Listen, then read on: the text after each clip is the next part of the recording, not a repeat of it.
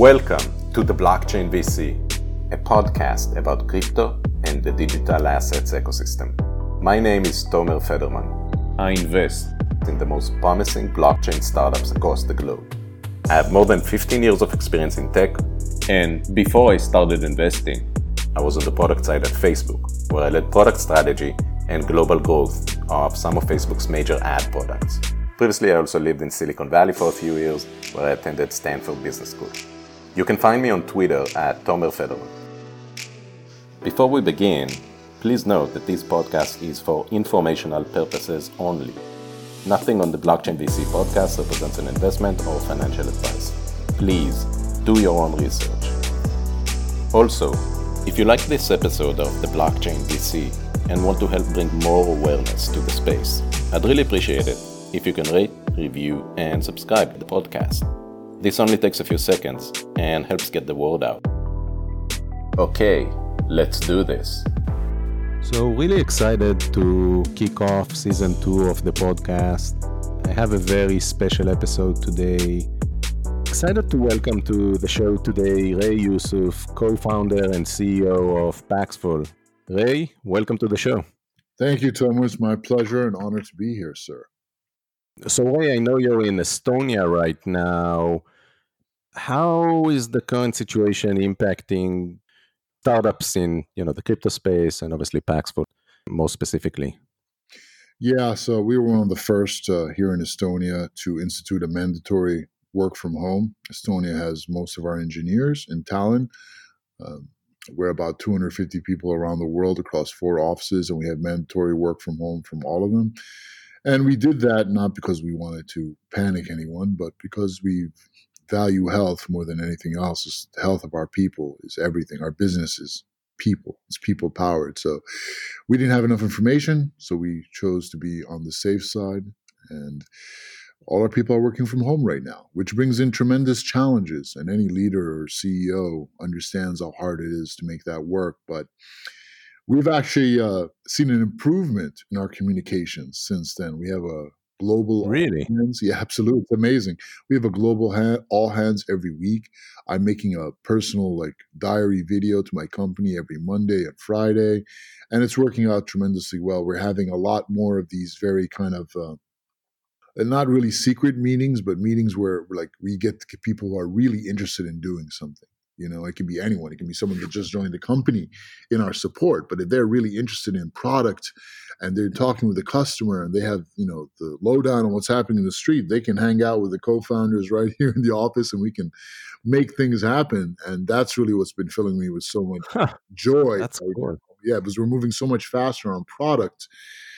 It's awesome, actually. I mean, you can literally turn lemons into lemonade. You always have to find the silver lining in anything, but over-communicate, people. Find new ways. Communication. It is a product in the company in and of itself. You mentioned you decided to impose a mandatory work from home for employees. That's pretty unique. It is, yeah. We decided to do that. A lot of other companies, they started to do that, but we just didn't have enough information. And some of the reports that were coming out in the beginning were really concerning us. So we said, hey, whatever drop in productivity we'll take is fine. We don't want anyone getting sick. These are our people here. And we do value them more than anything else. So we bit Right there, and we're waiting for more information and more reports to come in. And that's all I'll say. I'm no expert on this situation. I don't even watch the news. I've completely tuned that out. I encourage everyone else to do that too. Focus on your work, focus on your families, focus on your health. Try to find time to train and work out in this. Do not just sit in front of the news. It's the worst thing you can do.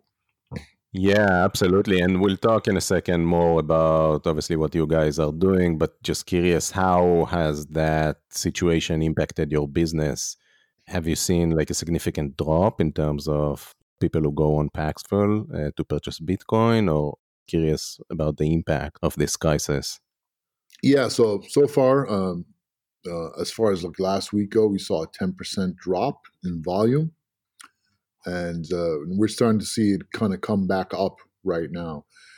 So the truth is that people are suffering majorly because of this, and the uncertainty is the biggest issue. But peer-to-peer crypto is probably the least affected industry that that I know about right now from the people that I've talked to. So thank goodness for that. Yeah, I feel like in a way it was meant for times like this. That's why we have, peer-to-peer crypto, at least in my mind. Absolutely. And in fact, this is something that, I was telling people in our global all hands just yesterday. We are now we're entering into the golden age of Bitcoin and cryptocurrency. People are going to finally start understanding what this thing is actually good for. Because up until now, there's been no medium-term solution or case for Bitcoin, right? It's just a short-term case of gray markets and speculation, which is toxic. And then there's the long-term case, like, hey, if all the US dollar collapses, then Bitcoin will become more valuable and a store of value. And that's it. There's no medium-term case. The medium-term case is peer-to-peer finance. It is people using Bitcoin not as a form of investment or a form of speculation or to buy weed online. People are using it as a way to convert, transport, and utilize money, access any financial network anywhere in the world. And ultimately, that's what Paxful allows. Paxful is a people-powered marketplace for money transfers for anyone, anywhere, at any time. And the way we can remove all boundaries is because Paxful doesn't own any bank accounts. Paxful doesn't have any PayPal or Amazon accounts. It's all of our users, just like Uber doesn't have any cars. Because we're people-powered, we can literally access every financial network in the world, meaning someone in Africa or Latin America or India that doesn't even have a bank account, never had a bank account, might not even have an ID, if they can access a smartphone and they can buy Bitcoin on Paxful, which you can do with any one of 360 payment methods, they can at that point sell that Bitcoin and access any financial network on the planet. They could access make a PayPal deposit in the UK with their Bitcoin. They could make an Alipay, pay an Alipay bill in Shenzhen, China. They could do a cash payment in Cambodia. All they have to do is sell their Bitcoin to someone and then ask them to pay them back by doing something else, sending money in another form anywhere else. That's what Paxful ultimately is at the end of the day. It's a universal translator and transporter of money. And the world has needed this more desperately than anything else, because the more you stay on the ground in this business, the more you see that there are immense financial problems and limitations in the world that we in the West cannot even imagine. Yeah, there's a big opportunity definitely in emerging markets. But to be clear, Paxful is purely peer-to-peer, right? You're only buying it only through a counterparty, basically. It's not someone goes, like I guess the Coinbase example. No, we're not a brokerage.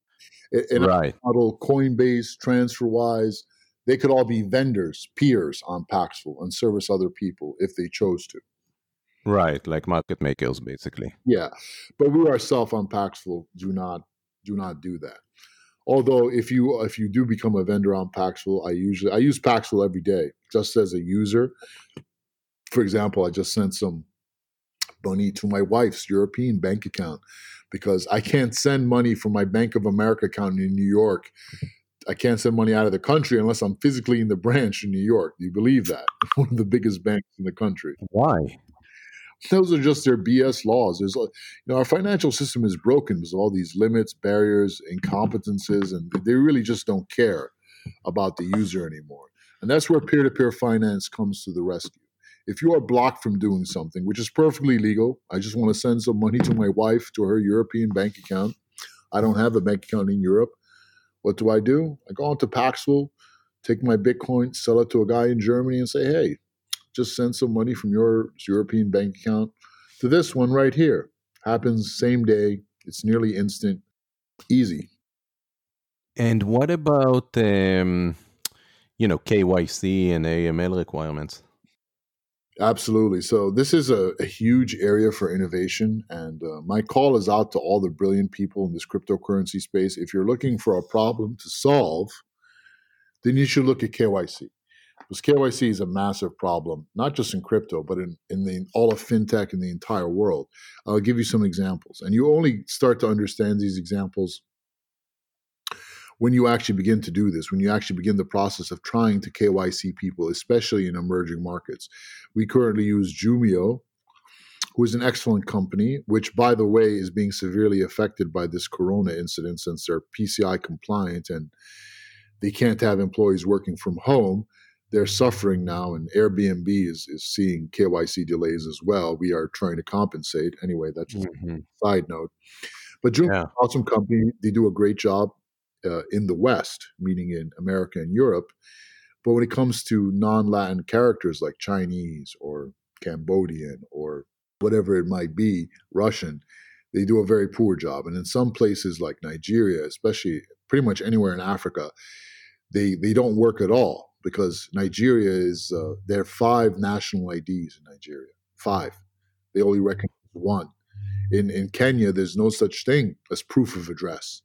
And that's why people in Africa, when you say KYC to them, they freak out. Not because they don't want to KYC. They're happy to give you their biometric fingerprint. They'll give you a blood sample if it just allows them to access money, honestly. Yeah. In Nigeria, you have to do a biometric fingerprint scan just to get a SIM card. That's the law. Wow. So the Africans, they'll happily KYC, but the problem is the KYC processes of these Western companies don't work for Africa. So when they hear KYC, they think, oh, I can't get an account here. So what we're trying to do, and we've been successful in doing, is actually localizing KYC right now so that we can KYC anyone on the planet. We began this process almost a year ago, well before anyone else in the peer-to-peer space. Paxful has the best compliance record in the entire industry. For example, our rate of dark market sendouts is, I think, 11 times lower than local Bitcoins. It's a fraction of a percent, and we're the only peer-to-peer site that's ranked medium, soon to be low. All others are ranked very highly as a risk on chain analysis. We have a top-notch compliance and AML team in New York, and we're going for all of our state licenses. And the reason we have to do this is because we want to protect our users. I'm sure you heard about all these local Bitcoin vendors going to jail because they didn't have MTLs. So we're trying to work with regulators as best we can for 2 purposes. 1, to protect our users, and 2, so that we can actually onboard the emerging world. Because anyone that's tried to actually onboard Africa and serve them, give them access to financial services, try getting a bank account and telling people, oh yeah, we serve Nigeria. They're going to slam the door in your face. Serious. This is what happens. And our mission from the beginning has been to serve the emerging world, especially Africa. So you guys are focused mostly on these markets and less on more Western markets? We're focused on helping the people that need it most. To do that, it's not just enough to serve those people. We have to connect them with the bank. We have to connect the banked and underbanked to the banked. So our biggest markets are Nigeria, Ghana, America. Well, Nigeria first and America second, and they're kind of fighting neck and neck. And then Ghana third, India, and then the rest of Africa. Got it. Can you share some metrics? Just trying to understand the size of the operation, and maybe if you can talk about the growth of Paxful over the years. I think you started the company 5 years ago, right? Yeah, we started roughly 5 years ago in New York City when me and my co-founder were both basically homeless for a while. And now it's went from 2 people. Now we're 250 humans in 4 offices around the world, soon to be quite a few more offices. And Paxful began with, 3 very simple values. Number 1, my co-founder and I, we really pride ourselves on staying connected to the streets, talking to real people. The reason Paxful is so successful is because we're connected to the street. Because I don't know if you remember, there was an incident that happened a little while back, and it was the first case of mainstream adoption into Bitcoin. The very first case of mainstream people, humans, desperately looking to get some Bitcoin, just $5 worth of Bitcoin. And what happened? Everyone in the space ignored them. Everyone ignored them. These were unbanked peoples that were just trying to get a little bit of Bitcoin, and no one could help them. Coinbase couldn't help them because they didn't have a bank account. All the other brokerages and exchanges just ignored them because who wanted to spend 2 hours of customer support walking a newbie through buying and getting and using their first Bitcoin? No one did that except me and Artur. We actually stayed on the phone with these people, listening to them, guiding them through every step of the product, step by step. And that's where we figured out how to serve these folks. We redid our entire website, our entire product to serve them. We didn't ignore them when they needed us. We picked up the phone and we spoke to them. I spoke to thousands of people on the phone, guiding them through getting and using their very first Bitcoin. So the use case is mostly for basically unbanked people who struggle to get access to the legacy financial system? Well, it's interesting you asked that. So this journey has taught us what the actual true use cases of Bitcoin are. And I really want to give thanks and gratitude to the peoples of Africa, especially Nigeria and Ghana, for their immense business acumen and really teaching us everything we know. So the journey of every new technology always starts with the first use case, which is gray markets, right? Silk Road, all that stuff. We're way beyond that right now, and that measure of Bitcoin's volume continues to decrease year after year. Paxful has the lowest rate in the industry of any black market send outs, and we work very hard to control that. The second big use case for cryptocurrency, for Bitcoin, is speculation. So this is as toxic, if not even more toxic, than gray markets. One guy buying weed online, okay, whatever. That's maybe not the best thing in the world, but people gaming and manipulating the market to make profit and dumping money on destroying retail investors, that's absolutely evil. There's a reason why every government and religion in the world bans, this high speculation, because it's extremely toxic. So 95%, I'd say, or 90% of all the volume in cryptocurrency is now basically speculation, big Wall Street traders, whales, bots, etc., playing their pump and dump schemes. Unfortunate. Even worse, 95% of that exchange volume is fake. So where does that leave us? That's why none of the institutional money has come into Bitcoin, because they're just looking at those two use cases. Like, oh, this is the use case for Bitcoin. That's it. And the long-term use case, oh yeah, when the dollar collapses, Bitcoin will be worth a lot. No, that's not solid, right? You're not going to get any big hedge funds jumping into Bitcoin with just a short and long-term case for it. There has to be the medium-term case, and that's what peer-to-peer finance is. I, for example, have several bank accounts. But to access a European bank account, to send money to my wife, I'll use Paxful. I'll use Bitcoin and peer-to-peer current finance because it works. I can access any financial. If I wanted to pay an Alipay bill, I'll use Paxful because I don't have an Alipay account. So I am banked, but not banked everywhere in the world. And honestly, like our definition of what the unbanked is, there's 7 billion humans in the planet. I would say that 6 billion of those humans are underbanked. And I would even include myself in there, right? I should be able to send money to Europe from my bank account in New York without actually physically being there, right? But I can't. So by my definition, I am underbanked. And there's people that are overbanked that use Paxful. One fellow, he came up to me and he was a guy that sold expensive caviar.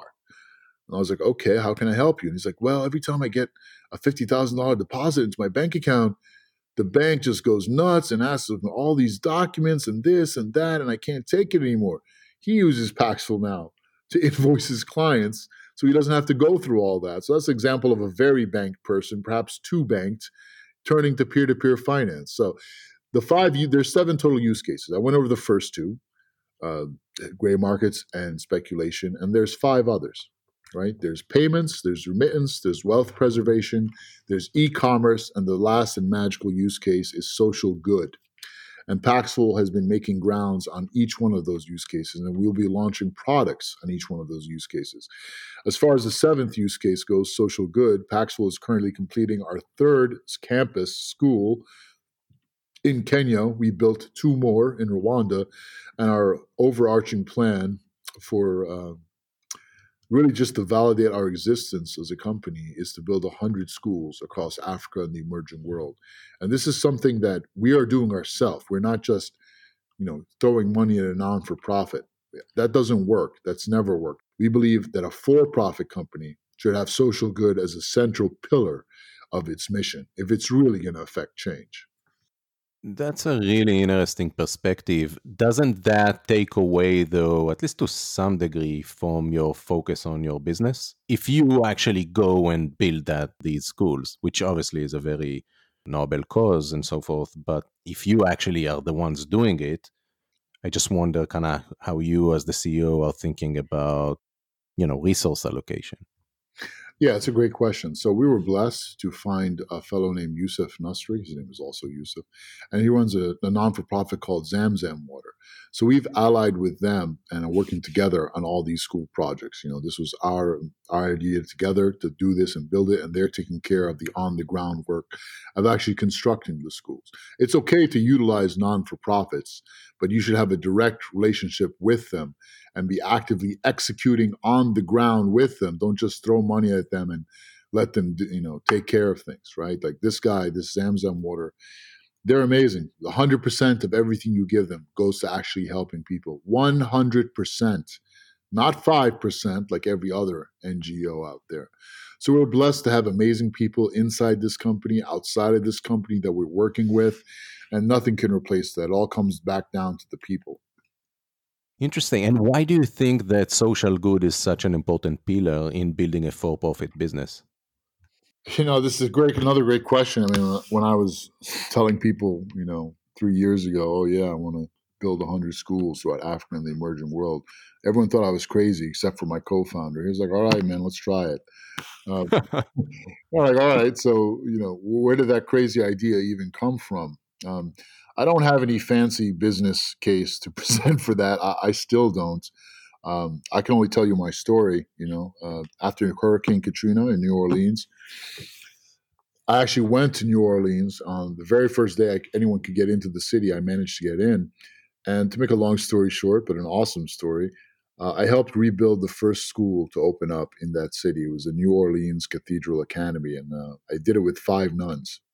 It was a harrowing adventure. I met some real heroes along the way that helped us do it.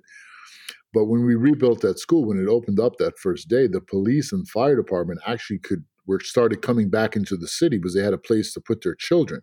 And without police and fire departments, nothing in a city happens. So for the first time in my life, I felt I really made a difference in the world. I had I was young at that point. I was like 25 and I had a successful business.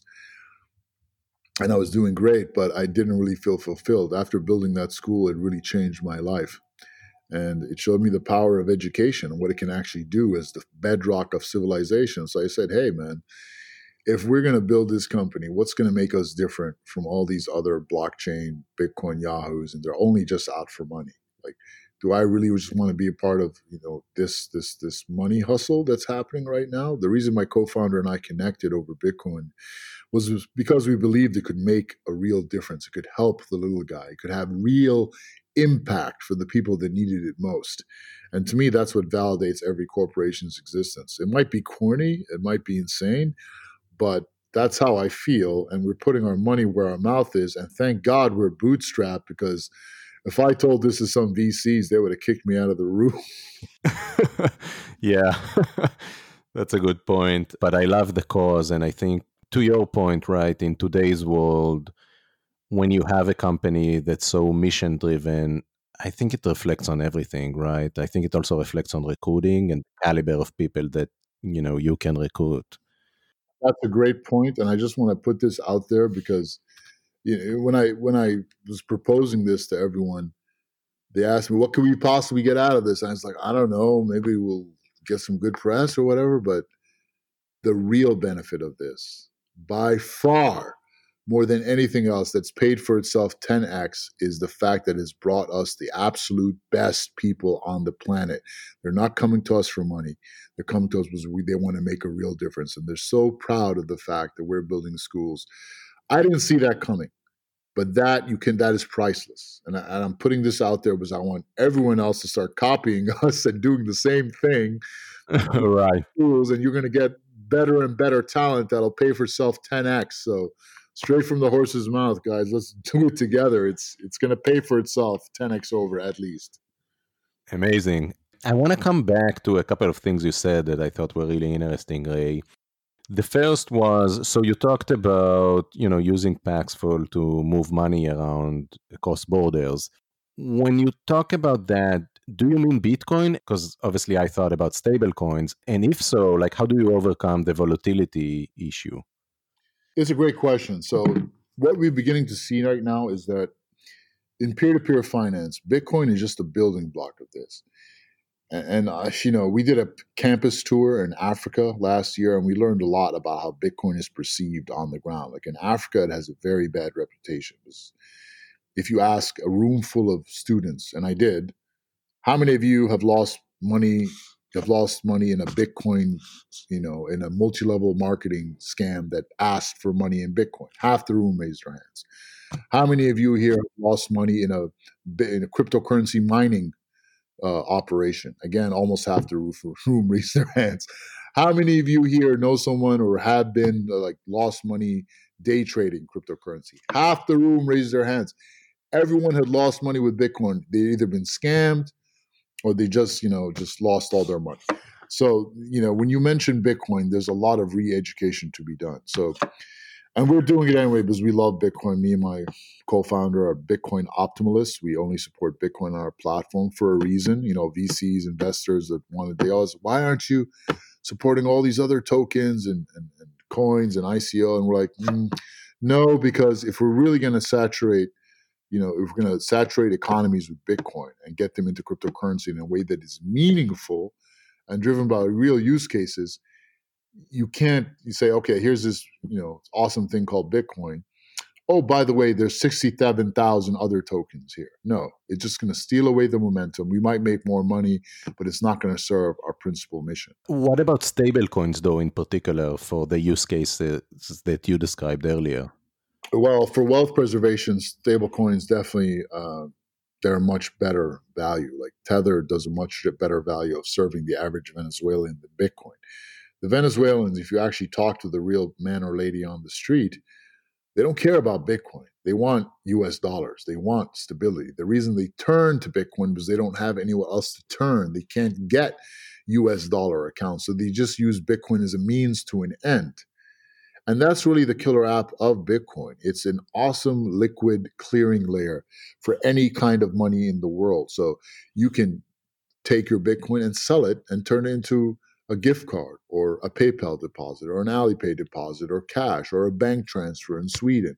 Anything can become anything else. And as the more invisible Bitcoin is in that, the more seamless it is so your grandmother can use it, the better it'll be and the more successful we will be as an industry.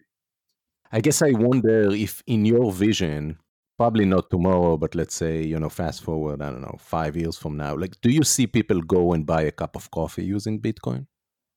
No, not 5 years from now. Maybe. Well, look, it all depends. I think that'll definitely happen across the world in the next 10 to 20 years. That's the long-term case for Bitcoin, right? Like, hey, we want to buy some coffee with it. We want to use it as a hedge of value when the dollar collapses and the zombie apocalypse is upon us. That's a long-term thing. But what has to happen is the midterm. Like, who cares if you can't buy a cup of coffee with it? Well, you know what's even better than that is I can send money from here to, a friend or a relative in Africa right to their mobile wallet that they're using. It gets instantly transferred seamlessly. They get it within seconds. And in fact, it doesn't even cost me a penny. In fact, I did a presentation on live Kenyan TV when I sent the lady that was interviewing me, I sent her 25 euros worth of Kenyan shillings via Paxful, and she got it as M-Pesa, and she got like 1% more. She got like $26 worth of 26 euros worth of Kenyan shillings onto her M-Pesa account. And the reason that was because Bitcoin has a premium in Kenya. So I sold some Bitcoin to the guy. He was happy to pay me 1% more. So think about that. Not only is it instant, not only is it free, but I actually made a profit off of doing that. When the girl saw that, she was blown away. Yeah, it's like magic, right? To your point. It really is. You can send it. Yeah, it's like, I remember the first few times I used it, I was shocked because you're so used to, or at least I was, to the way the financial system works right now, right, in the fiat world, that, I don't know, at some point you just take it as a fact of life, right? It's like when I send money across borders, it's going to take a few days. And during that time, I probably wouldn't know where the money is, right? Because sometimes, like, you call the bank, it's like, hey, like, what's going on? And they even are not sure because you have all these intermediaries involved. And when Exactly. I used Bitcoin, I'm like, wow, few seconds, it just moves. And at any given point, like, you can see the status of it. It's like magic. It really is, and that's like the magic of a people-powered marketplace is that you can put Bitcoin in, and on the other side, it can pop up as anything else, as a Xbox gift card, as a Yeah. So sounds like so if I go back to my question, it sounds like your vision for Bitcoin, at least in the short and medium term, is more as a settlement layer. that's its killer app. The sooner that we accept that, the faster that we'll move. The mission ahead of us, it's the most difficult mission in the entire business world. I don't think there's been something more difficult than offering financial services to the entirety of the world in the past 100 years. Like, what could be greater than this? It is an immense challenge. We need the best people in the world, and we need a mature outlook, right? That those roots that we all came from, like, I'm a libertarian, I believe in privacy and all of that. We have to make a lot of compromises right now. Like, for example, we want to reach everyone in Africa with cryptocurrency, give them financial freedom, give them access to every financial network on the planet. We have to balance that with being an American company that's dealing with regulators in the United States. As crazy as that is, we're actually doing it. We are actually doing it. Yeah. What's next for you, Ray? What's on your roadmap? Like, what are you building next? So we're all about products. We're a product-driven company, and every company in crypto should be, because Bitcoin itself cannot be the product. There have to be products built around that. It is technology. So we know what the use cases are. We are building specific products for each of those use cases. I'll give you an example. E-commerce, right? It's a huge use case. $5 billion in payments happen a day through e-commerce. What are the problems that exist in e-commerce right now? Well, there's two main problems. Number one, all the Western merchants like Amazon, eBay, Newegg, etc., they want to access a new base of customers in the emerging world, but they can't collect money from them. Because even if those folks do have a Visa and MasterCard, you can't use it. For example, in Nigeria, if you get a bank card and you have a lot of money in your bank account, they limit your bank card to $100 you can buy online with it a month. Imagine if all the plastic in your wallet was limited to $100. So those companies can't access a lot of that business. And because of fraud and chargebacks, they don't even cater to those markets at all. On the flip side, a lot of the merchants in those emerging markets that have making great goods in Africa, Latin America, etc., they want to sell their stuff to people in the West. Their immigrant communities in the West, in America and Europe. They can't do it because they can't get a Visa and MasterCard merchant account in the countries where they're at. They have to often fly to New York City, open up a bank account there just to get a merchant account. So we can solve problems for both those people. How? We have a product that we're working on right now called Pay with Paxful. It's a button. It's like PayPal checkout. Any merchant can put it on their website and shopping cart, and it'll allow anyone anywhere in the world to pay for their stuff using any form of payment that Paxful supports, whether it's Bitcoin, whether it's a bank transfer, Western Union, a gift card, cash to the guy next door. They can buy something from anyone, and there won't be any chargebacks because Bitcoin is the clearing layer and it is irreversible. So with a product like that, we solve problems for both sides. That's really interesting. How do you drive consumer adoption? Do you spend a lot on marketing, or how do you get users? No, we don't spend much money on marketing at all. What we do is we focus on customer support. It's all about the customer experience. When you give people great support and a great customer experience, they become your biggest advocates. They really do. And you'll see this. You look at companies that have great support, like Kraken, for example. They have awesome customer support. People that use Kraken will never leave. Why? Because they're financial services and they're providing an awesome service, and so do we. Let's not forget, we are in the financial services industry. It's about the service, right? This is something the banks have forgotten. In fact, they don't care about the service they're giving you. They're apathetic towards their customers. If anything, they already have the biggest buildings in every city in the world. Why should they care? Customer service, that's a really novel approach in the financial services industry. Absolutely. Look, I don't know many banks that have good customer service. Exactly. That is the key to crypto. It's about products and it's about support. And that's where any company in crypto ranks very, very weakly. Can people actually pick up the phone and call you guys if they have any issues? No, we don't do phone support right now. We use email and live chat support, and that works far better because, phone support only works if you have localized people, localized support people in those countries, right? So, for example, if the customer is Nigeria, I don't like the word customer, and I certainly don't like the word user. I like just people. If the person is in Nigeria, they can't be talking to someone in the Philippines. They have to be talking to one of their own people, right? So what we're doing now is we're going to launch all these local, regional Paxful offices focused on giving a great customer experience to people. So that's probably going to happen towards the end of this year, but that's an extremely difficult undertaking because it requires a holographic support structure, which requires immense training, especially in finance, right? Immense challenges there. So we talked a lot about Bitcoin so far. What's your take on Ethereum and the DeFi space? Well, I'm actually a big fan of Ethereum. I know most maximalists don't say that. They like calling Vitalik a scammer, which is, it's nonsense. If you think about what Ethereum is right now, it's actually the clearing layer for all of the stable coins, right?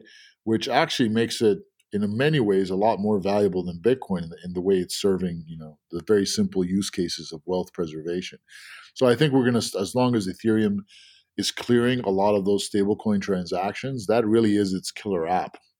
So I think we're going to see Ethereum come into its own a lot more, especially as, with all this geopolitical turmoil and global uncertainty, wealth preservation use case will come into its own in a much bigger way, and stablecoins will come to the fore. That's going to happen. Okay, you surprised me. I thought you're going to be negative about that. No, I'm not negative about anything. I mean, this infighting and this very catty attitude that people in the space have is so toxic. We are so done with that. Yeah, absolutely. I don't know. In my mind, also, at least my take is I think I view Bitcoin and Ethereum as being complementary rather than, one or the other. I think they actually serve pretty different use cases. So, and in Bitcoin's case, we talked about kind of the short and medium term goal for it. Do you buy in the long term, kind of when you think about the long term, do you buy the store of value narrative for Bitcoin? I think there's definitely going to be situations in the future, but by the future, I mean anywhere from like 5 to 10 years where fiat currency is going to take a massive hit. And we're already seeing the Fed printing $5 trillion in a week, basically crazy. Unlimited amounts of dollars, right? Crazy. It is crazy. But like financial markets are crazy, meaning they're not logical. So when you hear something like that, I'm like, oh, wow. Bitcoin's not going to go up, but the US dollar is going to collapse and the price of Bitcoin will be rising in accordance to that, right? That's what makes sense, especially because every other currency, every other central bank in the world will print their currency to match what the Fed is doing. That's just the trend you always see, right? But the inflation doesn't really show up until all that fake money that they created goes through all the layers, right? And sometimes, most of the times, almost all of the time, they give it to their super rich fat cat friends who either hoard it or spend it on things that never really trickle down to the common person. So who knows when that layer of inflation will actually be felt in the Bitcoin price. So we're living in insane times and our financial markets are not sane. They don't, logic doesn't work most of the time. So I would encourage people not to think logically about that because it's impossible to predict, really. Right. So when you think about Bitcoin's long-term play, do you buy into that store of value narrative, or you're more focused on the short-term application? On the medium term, which is peer-to-peer. I'm 100% focused there. The long term is going to happen in like a decade, right? So, and it's not going to happen unless we take care of the medium term. So we need everyone to forget about all the speculative stuff and day trading Bitcoin, to go get that Lambo money. That's toxic. The whole buying coffee with Bitcoin, who cares? I can buy coffee with cash. That's not a problem that anyone has, that they have to buy coffee with Bitcoin. We have to focus on the problems that need solving. And in the midterm, there are so many problems that need solving. So I would encourage everyone, while they're sitting at home right now, to embrace Paxful's 3 values. Number 1, stay connected to the street, right?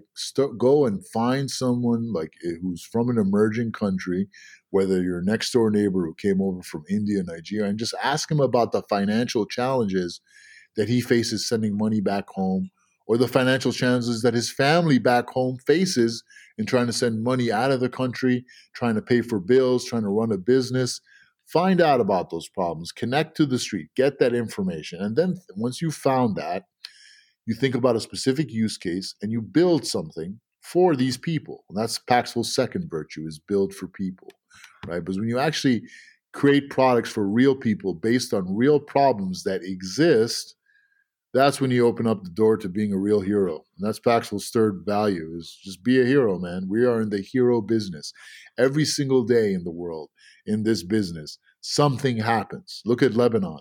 They had a huge deflationary crisis that happened 3 months ago when I think $35 billion left the economy, and the Lebanese lira is backed by US dollars. It's pegged to the US dollar. So all of a sudden, the banks had no money to give their people.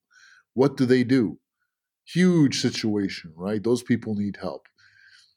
There's so many opportunities for us now to be heroes, but we have to focus on what actually counts, and that means the midterm solution. Let's focus everything on peer-to-peer finance. And speaking of heroes, the most important question of this interview, you used to be an MMA fighter, right? Yeah, I wasn't very good. I'm too nice of a guy. What's more difficult, being an MMA fighter or driving Bitcoin adoption? Oh, driving Bitcoin adoption 100. Yeah. You got to be a psycho. I mean, getting it's insane compared to this. I don't know. Getting into that ring seems pretty challenging to me. It's its own challenge. You have to face yourself, right? You're basically at a war with yourself, controlling your own fear. But when you are trying to drive Bitcoin adoption, look at the powers that you're facing. You're facing the entirety of the world's media that has slandered the name of Bitcoin. You're facing an army of scammers around the world that have scammed so many innocent people, like OneCoin and all this, and you have to fight against the damage and all the filth that they've caused. And then you have to go in, and the banks and all those guys, they're the least of your concerns, right?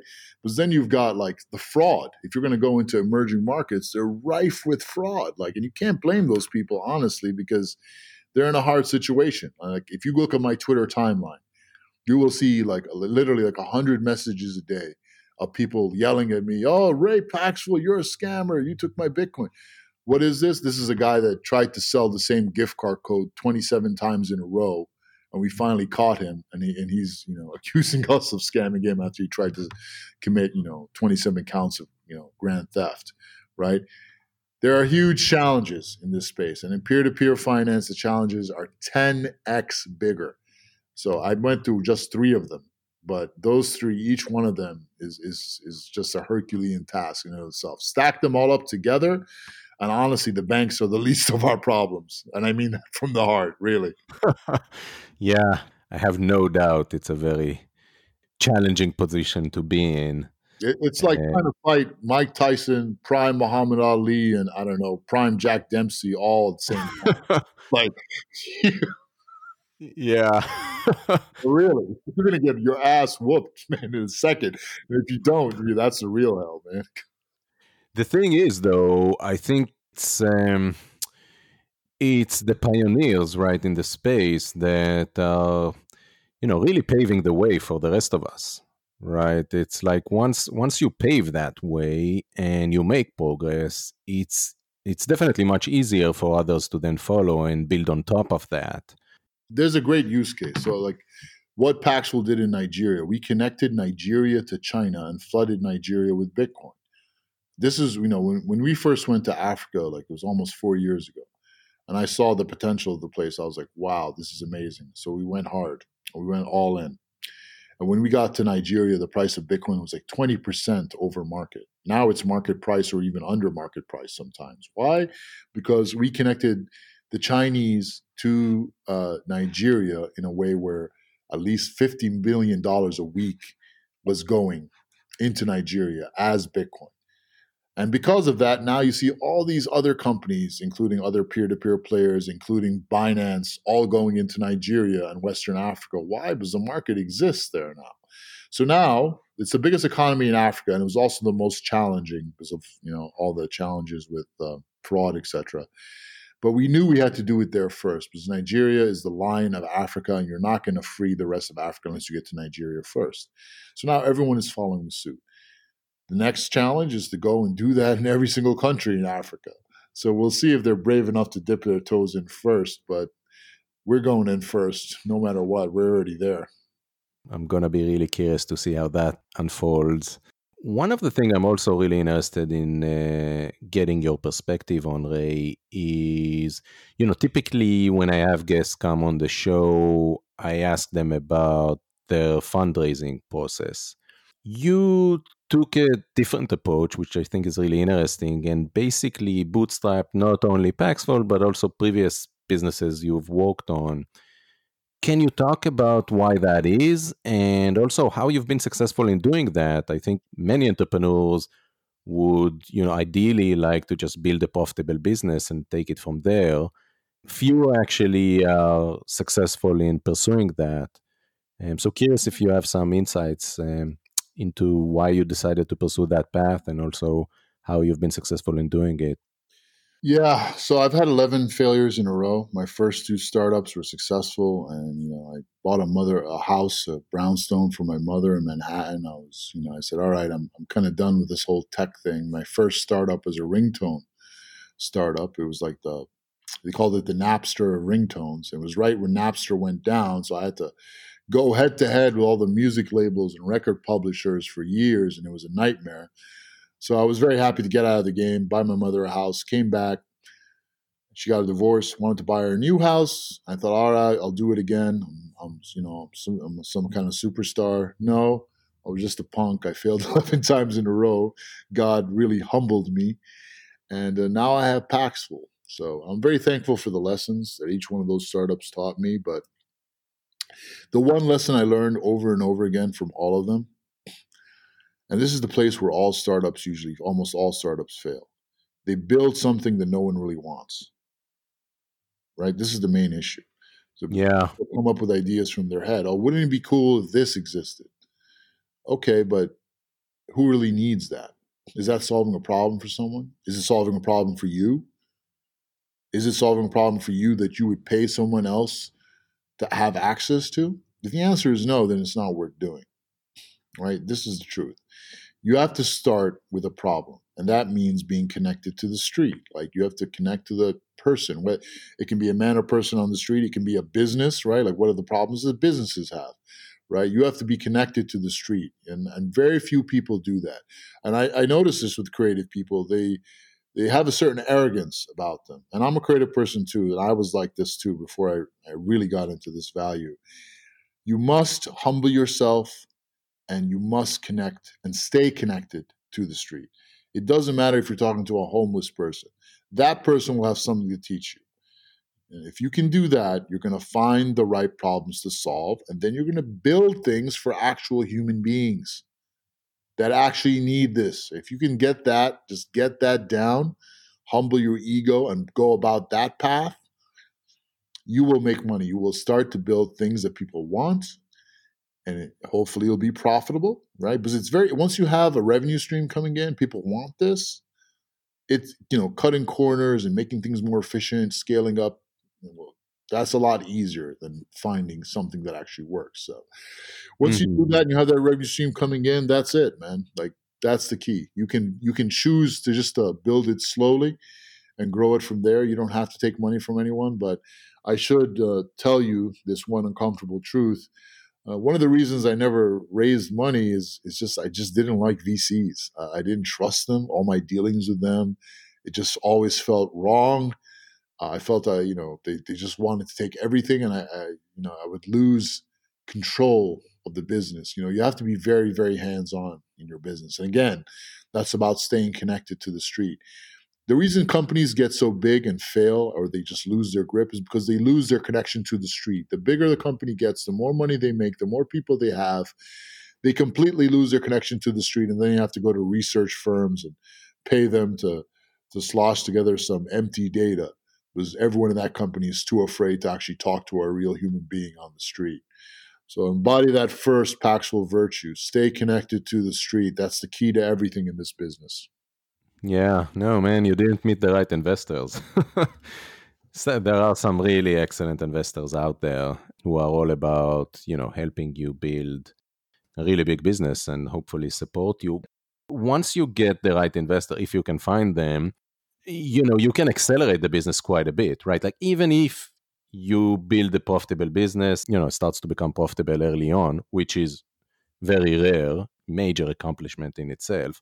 But even if you do, right, like say you go and you raise a few $1 million from investors, that can accelerate the progress that you're making quite a bit. Just wondering if you considered that at some point, or you just felt uncomfortable and you just knew that wasn't the right path for you. Well, it wasn't the right path for me, but at the time. But the truth is, I've never had a company as big as Paxful. I never had a mission as big as Paxful. So let's talk about what mission is actually going to come to. So let's say 5 years from now, one of our goals is we actually want to go to those villages in Africa. And we want to give people that have no ID an ID. We want to do the things that even nation states aren't willing to do.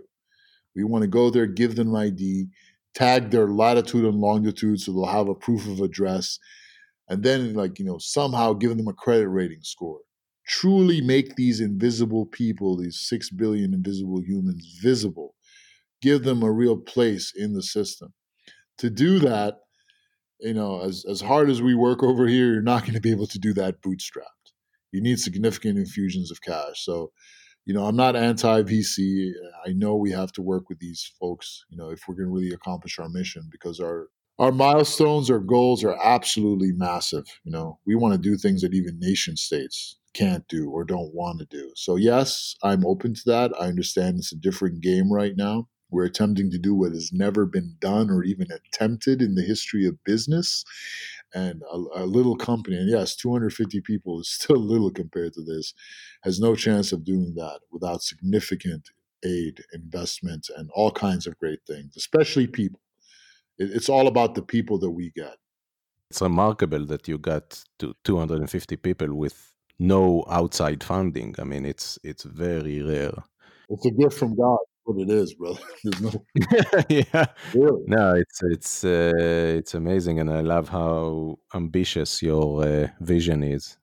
Ray, thanks so much for coming on the show and for sharing such great insights. Really enjoyed the conversation and appreciate you taking the time to talk with me today.